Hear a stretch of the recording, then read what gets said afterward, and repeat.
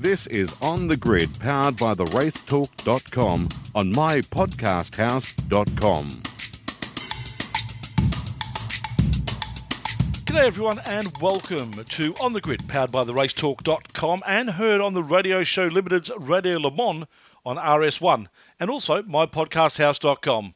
It's a big week for Australia in motorsport with the 85th running of the Australian Grand Prix and the 25th running of the race on the streets of Albert Park here in Melbourne.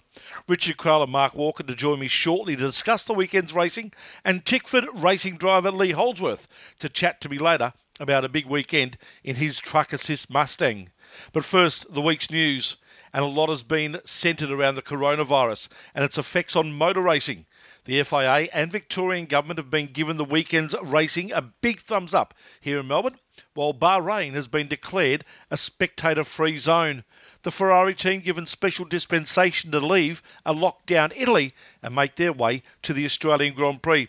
Here's Victorian Minister for Sport and Recreation, Martin Pakula. I am still confident that the Grand Prix will go ahead. All of the indications from Formula One management is that the Grand Prix they plan for the Grand Prix to go ahead. A number of setup, the setup is already occurring. We would be expecting machinery and teams to be arriving from today through to the end of the weekend. So we are almost at the point where everybody is going to be here within the next few days. But having said that, as I said at a press conference 2 days ago, I recognise that this situation is extremely dynamic and to some extent there are matters that are out of control. The decisions that the Commonwealth might make, the decisions that might be made overseas.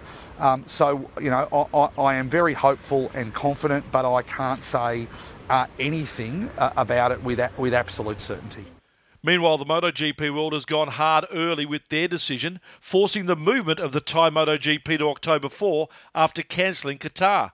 Dorna CEO Carmelo Espeleta. Our aim today is to work together, as we have been doing all this time, to try to make the championship in the best possible conditions, but to try to maintain the championship and the maximum number of races we can.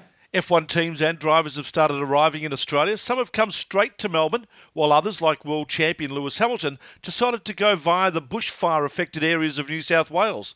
Lewis explains from his Twitter account. So we are here in the beautiful bushland of Australia, not far from, a couple hours from Sydney. We landed this morning in Sydney from the long flight from London, and straight from the airport we came out to the bush because I wanted to visit a couple of places, one of the organisations particularly, Wires, which is where I donated my money to, who are in charge of response and looking after the animals that were struggling through the bushfires, but also really to also just see the devastation of the bushfires and just see it with your own eyes, because it's different. When you read about it or when you watch it on TV, it looks horrifying, but when you see actually the real devastation up close and how vast the land is, it's even more heartbreaking.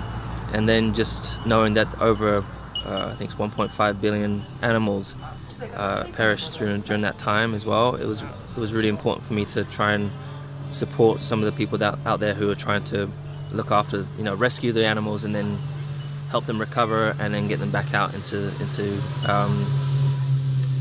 the wildlife.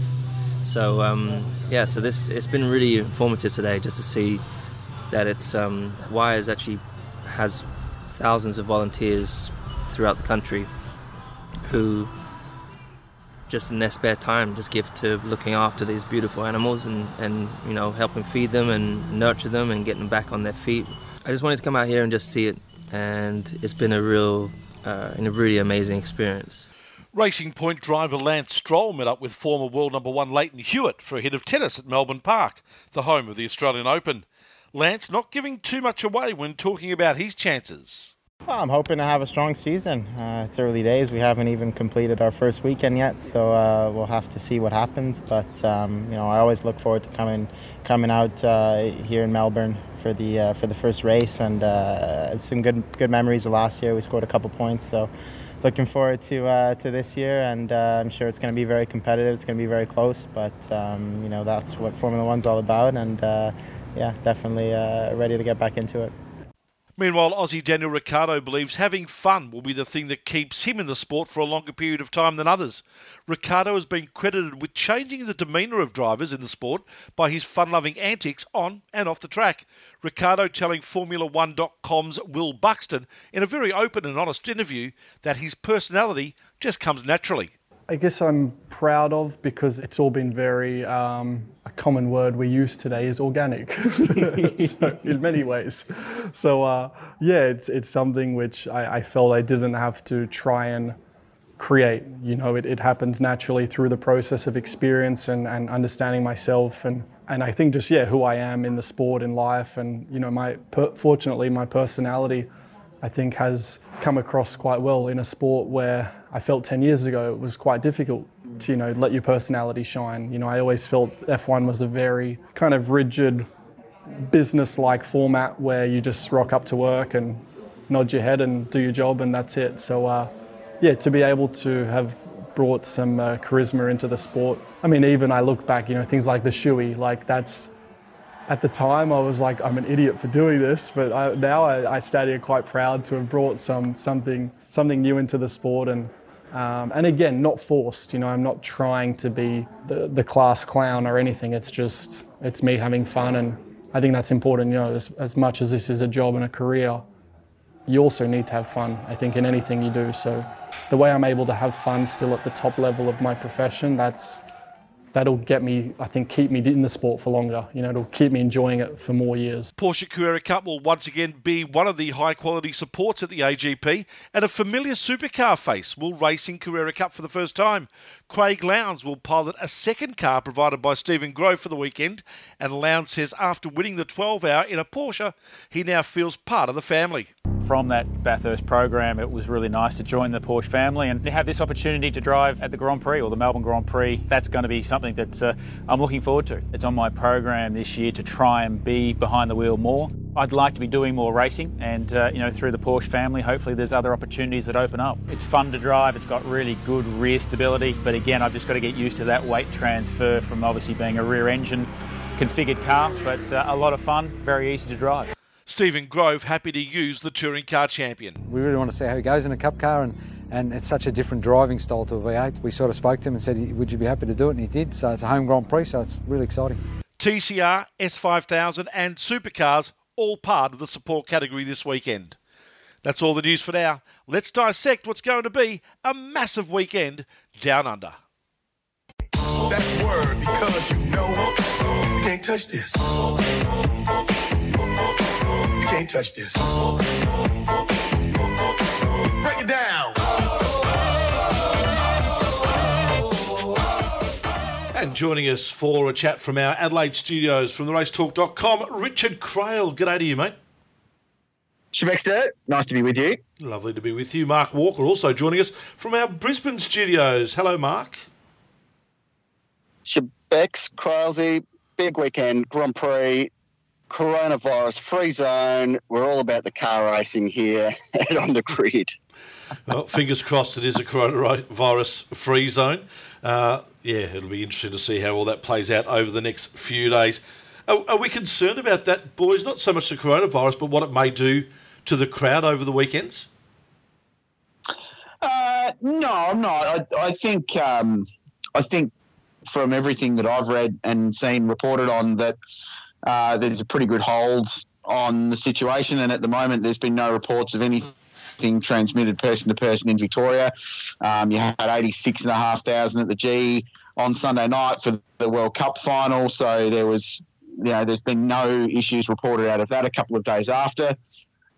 So, look, I think they've got it in hand. Will it affect the crowd? Look, it might. Some people may decide to stay away, but I can't see it being an enormous impact. Through all this, life's just got to go on, doesn't it? And Australia so far has done a pretty solid job, I think, in jumping on this early and quarantining people who have come in from overseas and whatnot. So, look, will it affect the crowd? It might, but I don't think it will be overly noticeable, if at all. Rich, I got to say, the crowd there at the Grand Prix, it's always a bit of an eclectic one. Like, I've stood up there in Punterville at various times over the years, and there's people from everywhere. Like, it's not like you stand on the hill outside of Turn 2 there once, I remember, and there wasn't an Aussie around. Everyone was a tourist. Everyone was from out of town. Everyone spoke a different language. So it'd be interesting to see, if less people are doing the touristy stuff at the moment, whether that has a bit of an impact on that. Obviously, all the grandstands and the corporates and all that, they're all largely local people who come along and fill those seats every year. So you wouldn't expect that to take much of a hit, but just those general sort of itinerant punters who come and go as they please and are there just to see something a bit special. If tourist numbers are down, that might take a bit of a hit. I thought it was quite interesting that the boys from Ferrari had to get a letter from mum and dad. It was like the old school, and basically produce that to say that they are free to fly from Modena, which is one of the many regions in Italy now which has been shut down. It would have been an absolute shame had we have not had a Ferrari team at the Australian Grand Prix. Well, the race wouldn't have happened if Ferrari weren't there. The FIA and the Formula One Concord agreement and everything around that means that if one team can't be there for whatever reason, then the whole thing just shuts down. So it wouldn't have happened. There wouldn't have been a Grand Prix. And that would have been an enormous drama. The bigger drama would be what happens. And I was of the opinion that you couldn't kill the event. The event, it would be like Gold Coast Indy 2009 when A1GP fell over, supercars stepped up, the support category stepped up, and you still had an event, and at least it kept it going.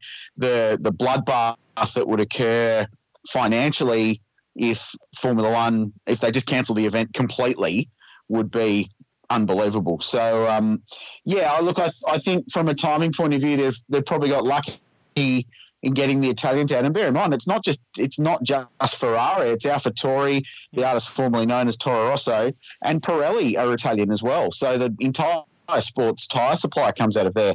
So without all three of those, the race just doesn't happen. Simple as that. They've dodged the bullet. What it means for post Albert Park, I don't know, and I don't think anybody knows at the moment. Bahrain's running behind closed doors, but right now, if you go to Italy, you're in quarantine for 2 weeks. So do all the Ferrari and Toro Rosso and Pirelli guys just stay away? Is that what happens so they can continue racing? I don't know.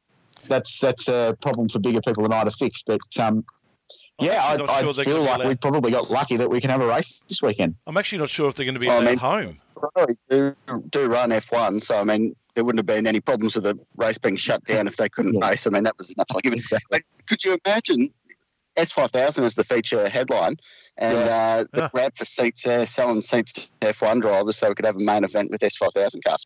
Pretty close to having one anyway, but that would have been something else. Yeah. It would have been quite amazing. I'm just not sure whether the Ferrari guys are actually going to be allowed home between races either. That could be an interesting situation with the town in lockdown. Let's have a look at some of the categories. Of course, we've got plenty of support categories, and you mentioned one, S5000. The attention that's going to grab from people behind the fences and the like as they see these, for the majority of people, probably even 95, 96% of the people who attend the Grand Prix this weekend will see the S5000s for the very, very first time. I think it's going to be a bit of a head-turner, boys. Yeah, it is. It's going to be pretty special. I hope it's something pretty special. It's very hard to predict what the kind of racing is going to be like because we just don't know. We've got a very small sample size of these cars actually competing wheel to wheel at Sandown at the Bend.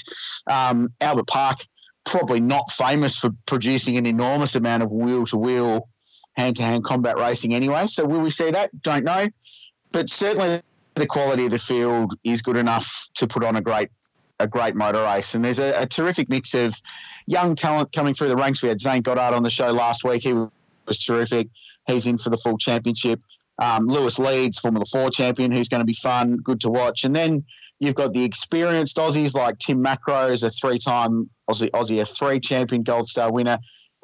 And then the ringing contingent is outstanding. And Giancarlo Fisichella Rubens Barrichello, there's more than 500 Grand Prix experience there. James Davison, who's led the Indy 500, and Jack Aitken, who's a winner in FIA Formula 2 and the current Williams test and reserve driver. So from that perspective, the field is very, very deep. And I think they'll put on a show.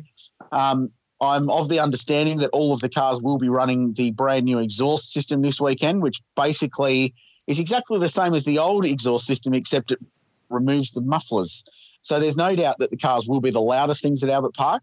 They're going to be fast. They're going to be spectacular. And it's the best possible place for what is, I think, essentially the formal launch of this category. And hopefully they put on a show. And if they do that, it will mean people will go to their rounds later in the year in the championship proper. And hopefully it's a great launching pad for this exciting new category. Yeah, I mean, no pressure, Rich, to put on that good show. And I guess another class that'll be looking to really put their best foot forward be the TCRs, the massive grid of those guys stepping up. Big showcase for them in front of all the eyeballs.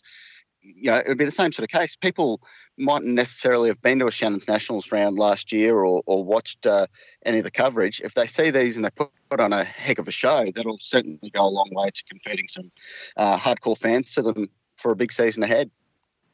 Yeah, it certainly will. There's no doubt about it. Well, let's talk about the TCR. As you mentioned, a massive field ahead for the TCR Australia Championship this weekend, and it's effectively a sort of a TCR Asia international field, isn't it? Yeah, it is, and that was all part of it. We call it the Asia Pacific Cup, which is great, and try and tap into some of the regional stuff. TCR is in Malaysia, it's in Japan, it's in China, although nothing's coming out of there at the moment. So they're trying to tap into that and build something for the long term, that this can be a bit of a hallmark event for TCR on the international and regional calendar, and what better place to do it than Albert Park.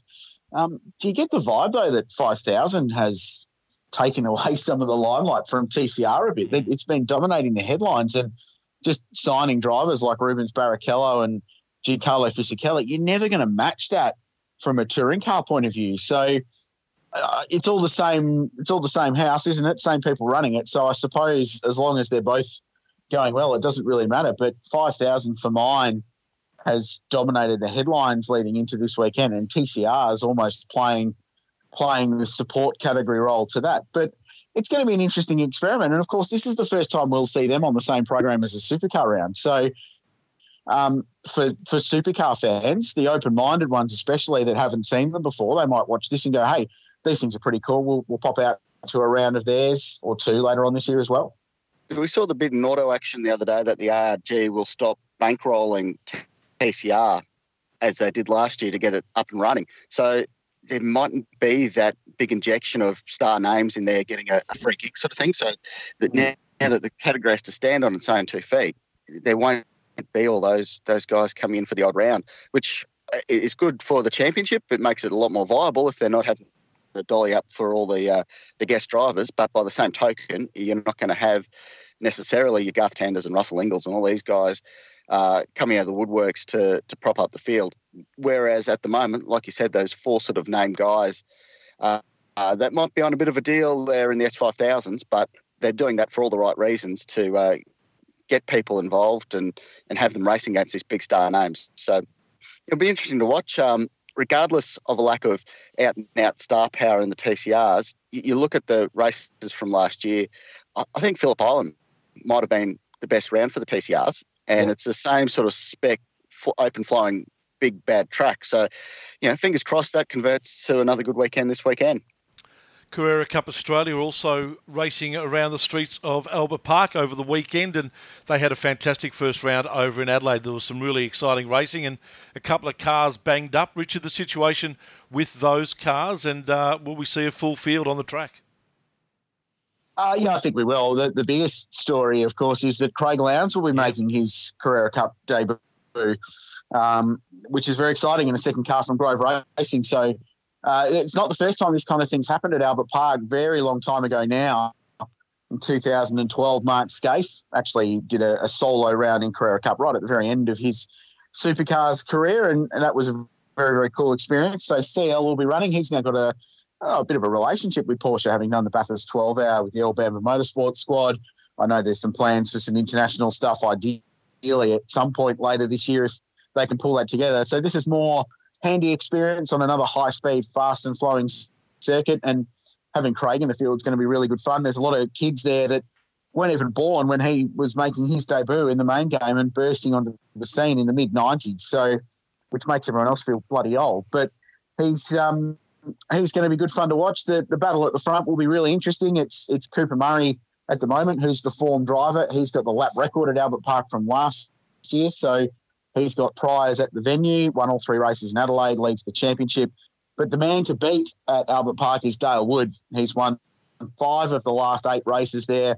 He was on the front row last year. He's qualified well every year. He's been there, and Sonic Motor Racing in particular have always got good cars. So it's an interesting round. The other thing, boys, is that after this, Carrera Cup doesn't race again until June when they head to Townsville. So I feel like if you've got momentum after these first 2 rounds, you've then got 3 months off.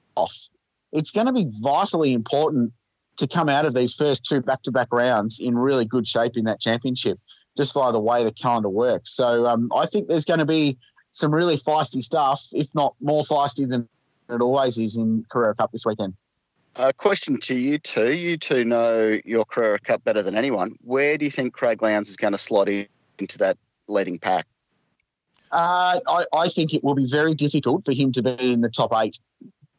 That field is so competitive this year, and the cars are so unique to drive that the drivers who have been in them time and time again are going to be on the money straight away. I've got no doubt he'll be competitive by the end of the weekend, but with 1 practice, 1 qualifying, and straight into a race on Thursday night, getting up to speed, even for someone like CL, is going to be a massive challenge in a field that competitive. I tend to agree with you, Richard. I think he's only saving grace is the fact that first race on the Thursday is a endurance race, 40 minutes or so, 45 minutes. That's going to give him an opportunity to get used to the car and probably pass a few behind him, which means that if he does start towards the back from qualifying, due to the fact that he doesn't have enough time in the car, he'll have that extended race to sort of move himself forward and then work on that for the remainder of the weekend. So I don't think it'll be as bad for him, but yeah, I do agree. I think those first couple of sessions are crucial for him, and I just don't know, 2 25-minute sessions, one being a practice and one being a qualifying, whether that's going to be enough for him to actually make any sort of impact. I totally agree with you there. Like he's not going to qualify last, so he'll qualify in front of the Pro-Am guys and in amongst some of the pros in that bottom half of the top 10. I've got no doubt about that.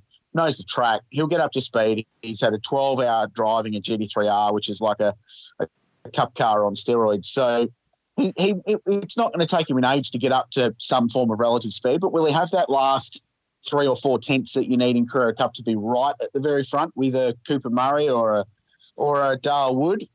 Probably not. So, and yeah, that's where that track time early in the weekend is going to pay off, and he can chip his way forward. It'll be fun to watch, though.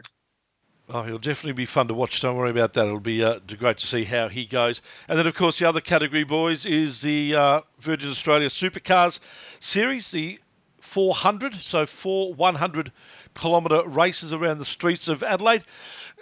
Seriously, though, boys, let's have a look at Supercars and its past at the Grand Prix. Hasn't been the most exciting racing, has it? Have they still... Mark, are yet to get a format that works for me at that venue. They've tried longer races, they've tried short races, they've tried a combination of longer and short races. Nothing's worked. Like it strikes me that they either need to go back to the real short, sharp sprints, like 6 laps, or they need to do a 500k endurance race at some point with pit stops and everything else. But finding a happy medium in between those so far hasn't worked. And the racing for those cars there is generally pretty flat. I mean, I think it might have been a bit more flat since they've put points on it because it's now serious. Yeah. When there weren't points on the line, it was just an absolute free-for-all at times. I think the big key this weekend is that 4 10-minute qualifying sessions. That's really got the potential to mix things up because if you bugger up your first flying lap and you're really quick, you dive back into the pits, don't mess around on your out lap, you might get a second shot at it. Otherwise, it's just a one-lap screamer for pole. So if you don't get it all together, and it's a hard track to get all together because there's so many big long corners. It is a long track. It's over 5Ks long. So, yeah, tough one. I think that's going to be the key. If if anyone absolutely botches their qualifying, look out because it'll be on. Other than that, what do you think? Scott McLaughlin, if he goes out there and smokes them again, he gets 4 wins for the weekend. Do we start talking parity again? Or is it just Scott McLaughlin being a full Scott McLaughlin and smoking everyone? Yeah, I mean, that's the good question, isn't it? And the last thing anyone needs is another parity debacle after last year. But we had this conversation 12 months ago in that you just don't know. And again, you're still not going to know where the cars are at because there's, again, so many variables because this is now the first track of its style where they get to run the damper. Yes, they had 80-odd laps at the Bend before the Adelaide 500, but this is a very different style of circuit again. So there's the damper issue, there's the tyre issue and the qualifying issue as well. So you're just not going to know. But like McLaughlin went and did 4 wins in a weekend or 3 wins in a weekend in the FG Falcon back in 2017. So it's not like it would be a strange thing for him to do. And in fact, I was watching some of the 2017 Grand Prix supports last night, and it was Shell V-Power Racing 1 and 2, and that was their first win as an entity since Roger Penske had bought into it in 2017, and they were dominant. It was either Fabian or Scott at the front of the field in the first 2 races. So they've got good prize at this place over the last couple of years. So it could very well be McLaughlin winning all 4 races. I don't think it will be. I think the Red Bull Challenge is pretty serious, and they seem to have got a handle on what they're doing very, very quickly, as you would expect from a team of that calibre. So I fully expect to see a very close fight between them. And the big question for mine, boys, is what about the performances we saw in Adelaide, and can they translate? Can Kelly Racing be fast again with their Mustangs? Can Chaz Mostert continue the form they've got at Walkinshaw, or was that just a Walkinshaw traditional Adelaide performance where they've traditionally always been strong? There, for mine, are the questions that I'm looking forward to seeing answered this weekend. Yeah, I don't think that there's going to be a parity question brought up, even if Scott McLaughlin does take all 4 races, only for the fact that you've got to have all Mustangs competitive over and above the Holdens, and I think the Holdens have been pretty good from Adelaide, and hopefully we get some sort of situation where Red Bull and also WAU again are up there towards the front. And once you've got a few of those Holdens competing, parity gets thrown right out the window, or the question of parity gets thrown right out the window. If McLaughlin does win a race, though, he will equal Russell Ingall as the most races won at Albert Park on 8, and if he wins all 4, he'll obviously go way ahead of that. The other person I want to speak of, guys, is Jamie Whincup. Had a fantastic Adelaide, of course, won a race there as well, starting in his 500th Virgin Australia Supercar Championship race here at Albert Park. Where does he sit in the pantheon of drivers? Right at the top. He's the GOAT. Yeah. He is. He's the best there's ever been. But no one is going to realise that until, I think, 5 or 6 years after he's retired. And by retired, I mean not just from full-time driving, but from endurance and everything. Like, this will be a topic we're talking about in 10 years. And I think that's only when people will truly appreciate what we've lived through with this era of Jamie Whincup domination.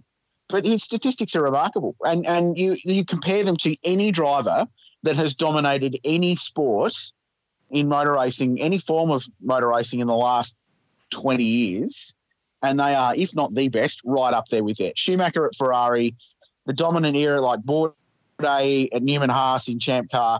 You compare all the statistics of dominant champions for time and time again, and Whincups are right up there, if not the best. So, yeah, he is absolutely the GOAT, and he's going to keep being the GOAT because he shows absolutely no sign of slowing down. And I'm not convinced this will be, talk about retirement, but I don't think this will be his last year. I think he goes around again. If he finishes 2nd or 3rd in the championship again, or he's in contention for it at the end of the year, you keep driving, surely, because he's just still at the very top of his game. Yeah, he's already said that he's going to keep going next year, so that's locked and loaded. Yeah, but I mean beyond that. Yeah. I mean, from a driving perspective, that all speaks for itself. But the thing that I think he hasn't resonated with the fan base because he just doesn't have that uber personality. He's not the Scott McLaughlin. He's not out there, playing his tongue. he just goes out there and drives. He loves it. I've sort of been privy to some Jamie behind the scenes, and he is the most lovely bloke. He is just a genuine top bloke. But Punterville doesn't see that, because race weekend, you get race Jamie and he's all there serious about winning races, which he more often than not does. If everyone was able to see what Jamie Whincup's actually like, he'd be the most popular guy out there. He's just a good dude.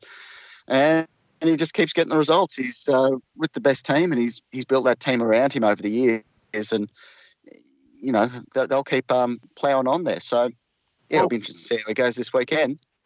On that's an interesting point you make, Mark, because I think the times that Jamie has resonated with the public are the times that he's actually been the bad guy. So running the thing out of fuel at Bathurst, like outside of that, you just go, oh, Whincup smash them again and he's dominant, great, and people move on. But how about that drive by Craig Lowndes charging from the back of the field? Amazing. But when he ran the thing out of fuel, we'd actually got some broad reaction beyond him just being a dominant race-winning driver. And it was the same in the battle with Scott McLaughlin in the Volvo on the last lap in Adelaide all those years ago.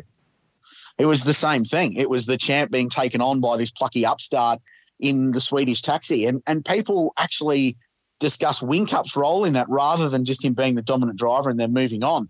So the times when he's actually been involved in this, whether he's been in a skirmish or whatever it might be, that's when he's elicited some public response. But because he never actually, like you said, tees off and he doesn't have an overly excitable driving style, so you don't see the thing hanging out at lurid angles. And, you know, a Scott McLaughlin qualifying lap is infinitely more exciting to watch than Jamie Whincup, but that's just his style.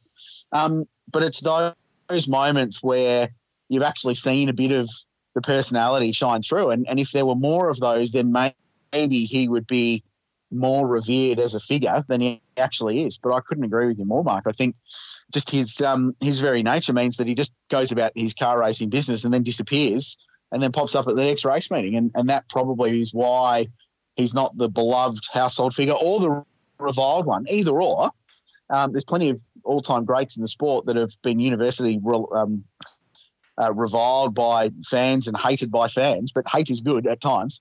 I think that's why. So it's an interesting thing. And that's why I think 10 years down the road is when we're going to only get a real appreciation of what he did when we look back on this era of supercars racing.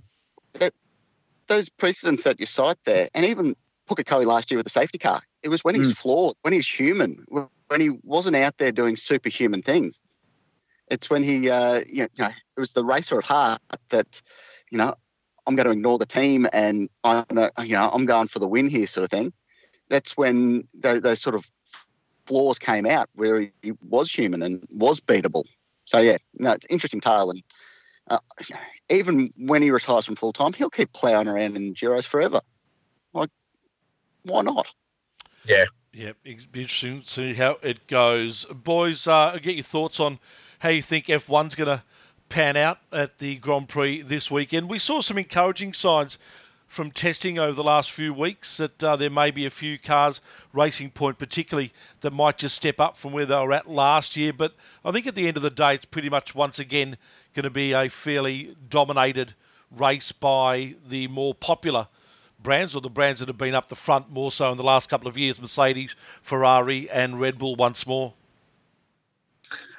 I'm finding it very difficult, Shebex, to get fired up because my worry is that it's just going to be more of the same. And we've got this regulation change coming for next year that is very exciting and has the potential to do good things, and it's certainly a step in the right direction, but we've got to wait 12 months through it. And as a racing fan, I don't know how much more of the same I can take. We've all lived through dominant eras. And everyone goes, oh, yeah, but no one complained when Schumacher was dominating all the time. And that might be the case. But I'm really struggling to, as a race fan, get fired up about it because I just don't see things changing that much because the way the sport is structured and run, it's just geared towards if you're the big boys, you're going to be the dominant ones. So that's my issue. I don't see things changing too much from a results point of view. But there's a bit of a holding pattern this year to get these new regs out for 21 and a bit of a new era for Formula One where they can make better racing cars, where they can try and level the performance level between the teams and make more people competitive. The funny thing for mine is that, and there's a tinge of nostalgia on this, but Fox Sports has been running old Grand Prix in the week leading up to their coverage this weekend, and I flicked on the television on Monday night, and a couple of friends messaged me, and the 93 Donington famous European Grand Prix where Senna won by almost a lap in the wet conditions was on. And it was, from a racing point of view, it wasn't a good race. At one point he'd lapped, it was terrible. At one point he'd lapped the entire field, completely dominant. Damon Hill ultimately got a lap back through pit stops at the end and finished a minute behind, but he was the only other car on the lead lap.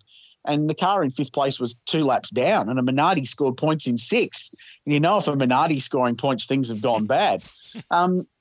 It wasn't a great race, but my God, those cars were good, and they slid around, and it didn't matter that they were 20 seconds a lap slower than the current things, but they were spectacular, and they made the right noises, and the drivers worked hard. And I'm not saying they don't now, but it was just a bit of a taste of what I think we're missing from that spectacular show thing. Now, there's nothing better than a Formula One car through 12 and 13 at Albert Park, that fast left-right complex at the back of the circuit.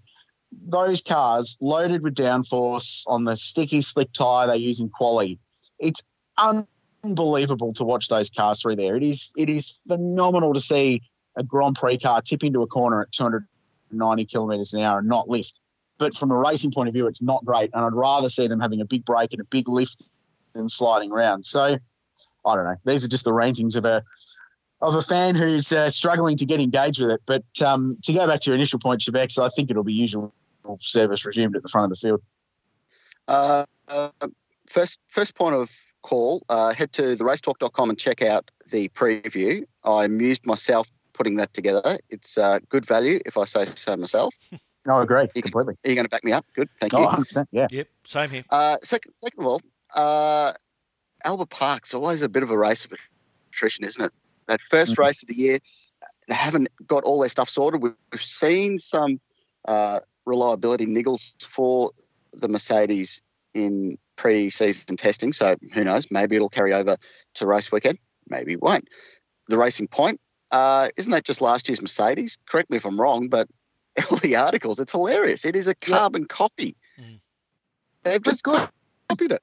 Why wouldn't you? Why hasn't everybody else sat down and gone, hey, that car won everything last year. Let's do that. Like, the rules permit you to do this. You can design your own car. If it looks exactly the same as anyone else, there's nothing you can do about it. Well, why hasn't everybody else done that? I hope they come out and win some races this year, because that would just be, all the other teams in pit lane would be sitting there going, oh yeah, maybe we should have made something like the dominant car of the last 7 years. Anyway, yeah, it'll be interesting to see how all that pans out. But it's just a tough track. I mean, you can have as many DRS zones as you like, but there's just not a lot of overtaking. You've got a lot of fast corners.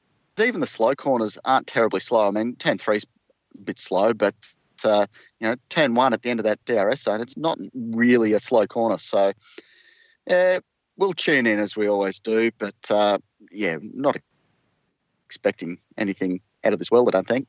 No, totally agree. Boys, great to have you on as always. Thank you so much for our preview of this weekend's Australian Grand Prix and the support categories.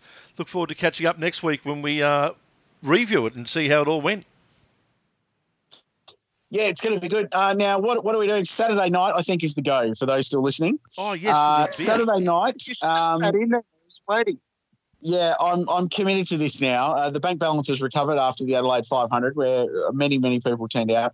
We're talking about beers on the Race Talk, by the way. What pub, Shebex? You're the local. Well, I'd say the Middle Park Hotel's probably the best because it's right at the track. Okay, well, let's say Middle Park Hotel and probably Saturday night because I'm busy Friday. So there you go. Yeah, and I'm busy Saturday, so I'll let you handle the festivities in on the. Stitch up. Dodgy. Maybe are you at the MCG? Maybe we should just go to the footy. No, not at the MCG. I've actually got a Hall of Fame dinner that I'm hosting on the Saturday night at Cashy, so I'm not going to miss that for. I thought you were being inducted. No, yes. No, my wallet is. All right. Well, there you go. At the Race Talk will be the Twitter account. We'll confirm details on there. Beautiful stuff, guys. Always great to catch up. We'll do it again soon. Thanks, boys. Richard Craill and Mark Walker joining us here on The Grid.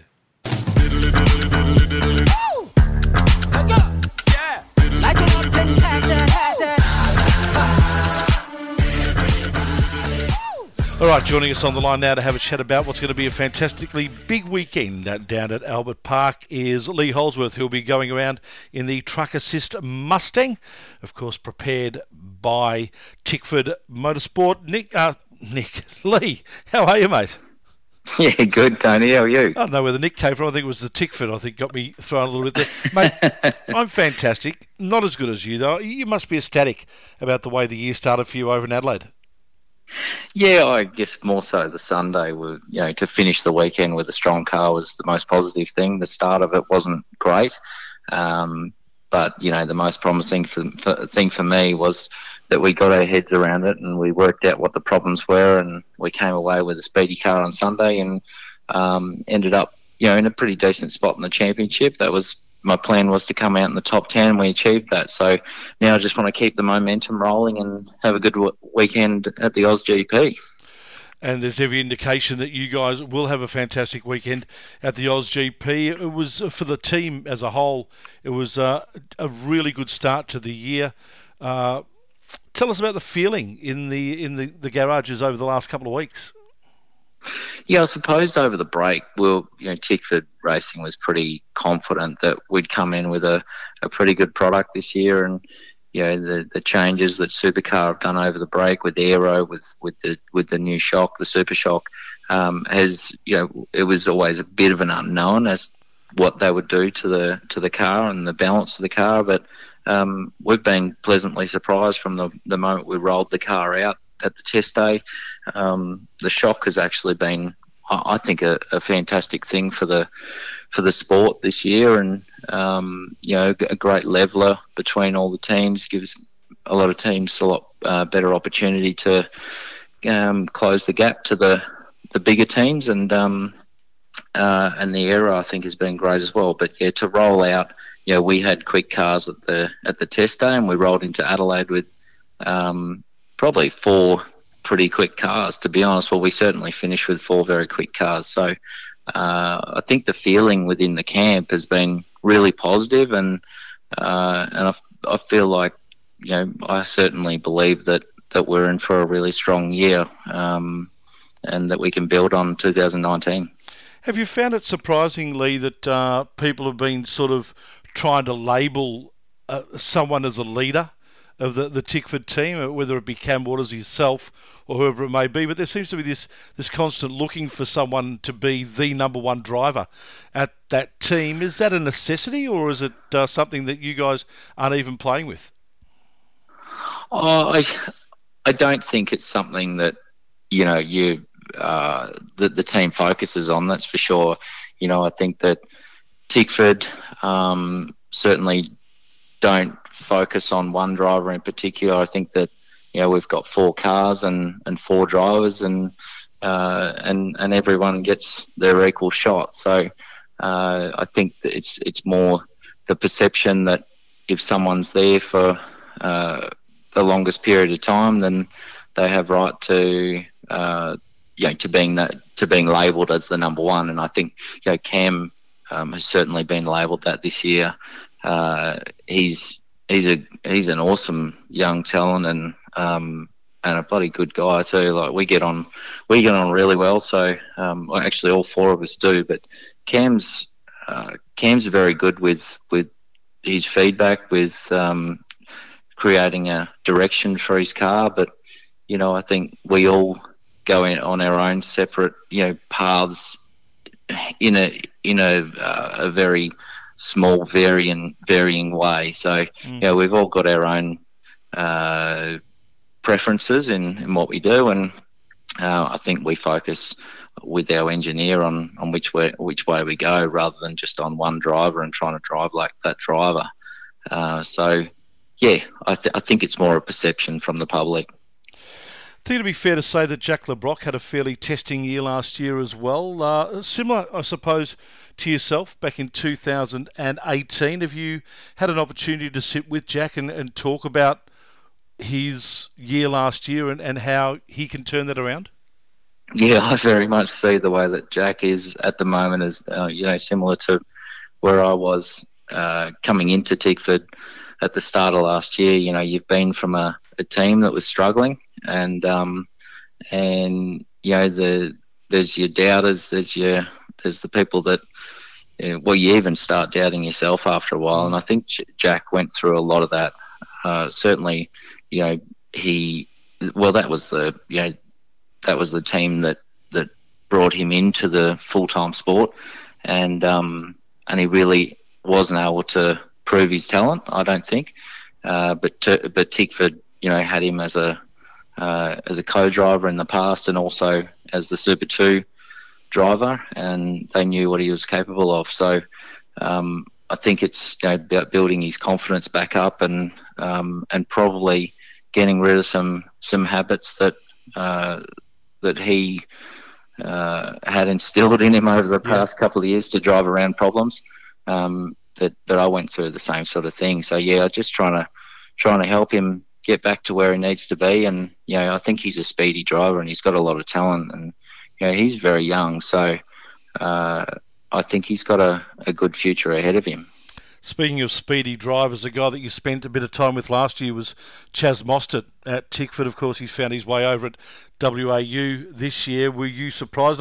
I'm sure you weren't, of the pace that him and that team put together over the summer in regards to getting a fairly decent car compared to what they had last year on the track in Adelaide? No, I wasn't surprised. I think that, for one thing, the Walkinshaw cars have always been quite quick at street circuits. Maybe not last year. I forget where they were last year, but certainly in the past, in history, they've certainly shown a lot of speed on street circuits. So to roll out and be speedy in Adelaide, I wasn't surprised, but I guess the thing that probably impressed me the most was the speed at the test day, because I think that those cars have struggled on the longer radius corners in the past, and they seem to have their heads around that a bit more this year. And obviously they've got Adam DeBore there.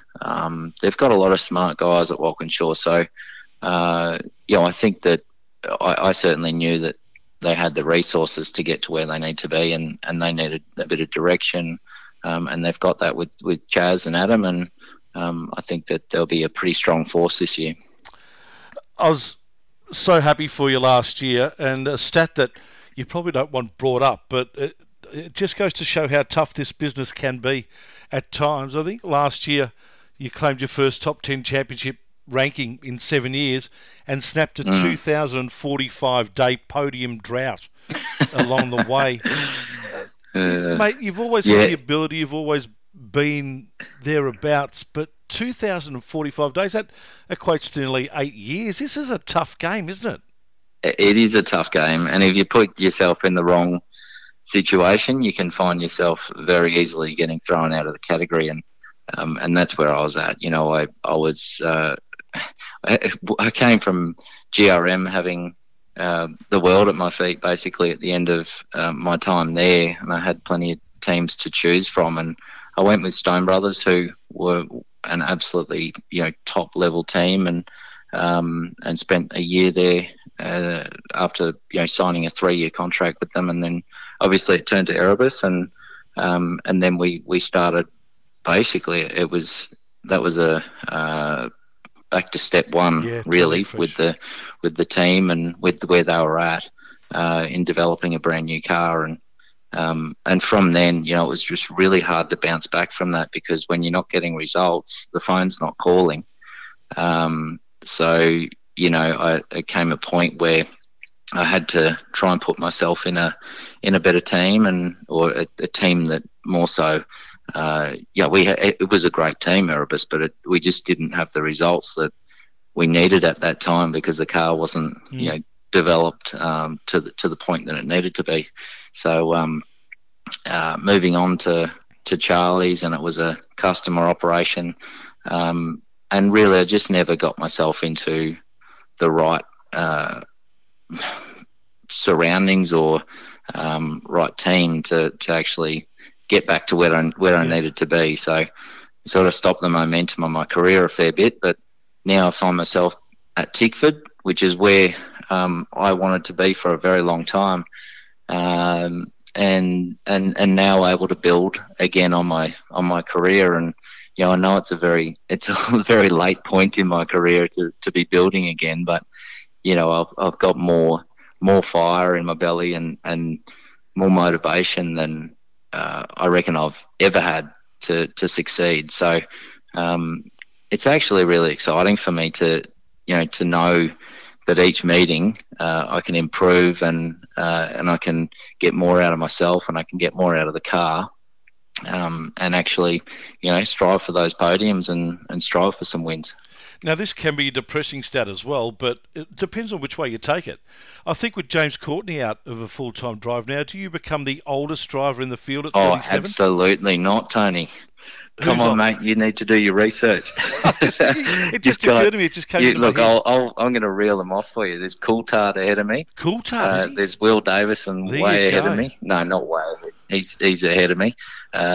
There's Jamie Whincup's only a few days younger than me, but and then you've got Mark Winterbottom, who's a couple of years ahead. There's a few. I think there's one more as well. I think Rick Kelly. Well, Rick Kelly could be, yes, you could be right there. So let me rephrase that. At 37, you're one of the older drivers in the field. I'm not, you spoke about the I'm fire in old, the belly. But I'm one of the more mature drivers. Exactly. Yes. You spoke about the fire in the belly. How long does this career go for? Oh, look, it's hard to say. I think that you've just got to, as long as you feel that you're at the top of your game and you're doing, you're getting the results on the board and you're pleasing the team and the sponsors and yourself, then you go for as long as you can. But I think that probably, obviously Lowndes is was on a very high level, but he realised when his time was up, because he was, I think he'd be the first to admit that he lost a little bit in qualifying, bit of that edge, and that's when he realised that it was probably time to hang the boots up. So I don't feel that I'm at that.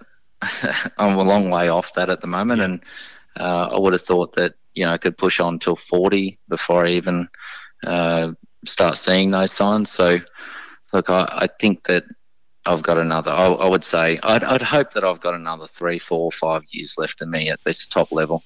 I'm sure you have, mate. I have no doubt about that. Final one for you, Albert Park. It's an amazing weekend always with the Formula One crew when they come in, and it's just all glitz and glamour. This is one of the favourite weekends of the year? Yeah, it's a really cool weekend because it's the one round, probably maybe even the only round of the year where we actually become a spectator for a fair part of it. Being the feature event, I guess, underneath the Formula One. The main show is the Formula One guys, and we love seeing those guys go around. And it's always, I guess, it's probably the best round of the year for Formula One as well, because you just don't know where the teams are at until qualifying. You don't really know what they've got to give for 2020. So I think it's really exciting in that way, but also, there's a whole heap of other categories that are really cool to watch as well, and it's not massively demanding on us for media appearances and that sort of thing. So, and our time on track is limited as well. So you just want to you make the most of the time on track, but also you really enjoy that off track stuff as well. Lovely to catch up with you, mate. Always really appreciate it. And Chris and the team at Truck Assist have done a fantastic job in giving you a car and getting you in their car. And hopefully things will continue to go well in 2020. And who knows what we might be talking about towards the pointy end of the year. Yeah, absolutely. Thanks, Tony. And hopefully we can get that Truck Assist Mustang up right up the front this weekend. That's the aim, and spray some champagne. Thanks for your time, mate. Really appreciate it. Thanks, buddy. Lee Holdsworth joining us here on The Grid. This is On the Grid on mypodcasthouse.com.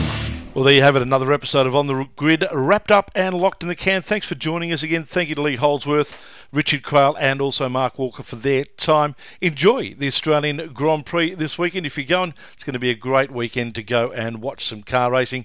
And if you're not, enjoy it on the tally. We'll catch you next week when we wrap up what I'm sure will be a massive weekend down at the Australian Grand Prix right here on the Grid with thanks to theracetalk.com.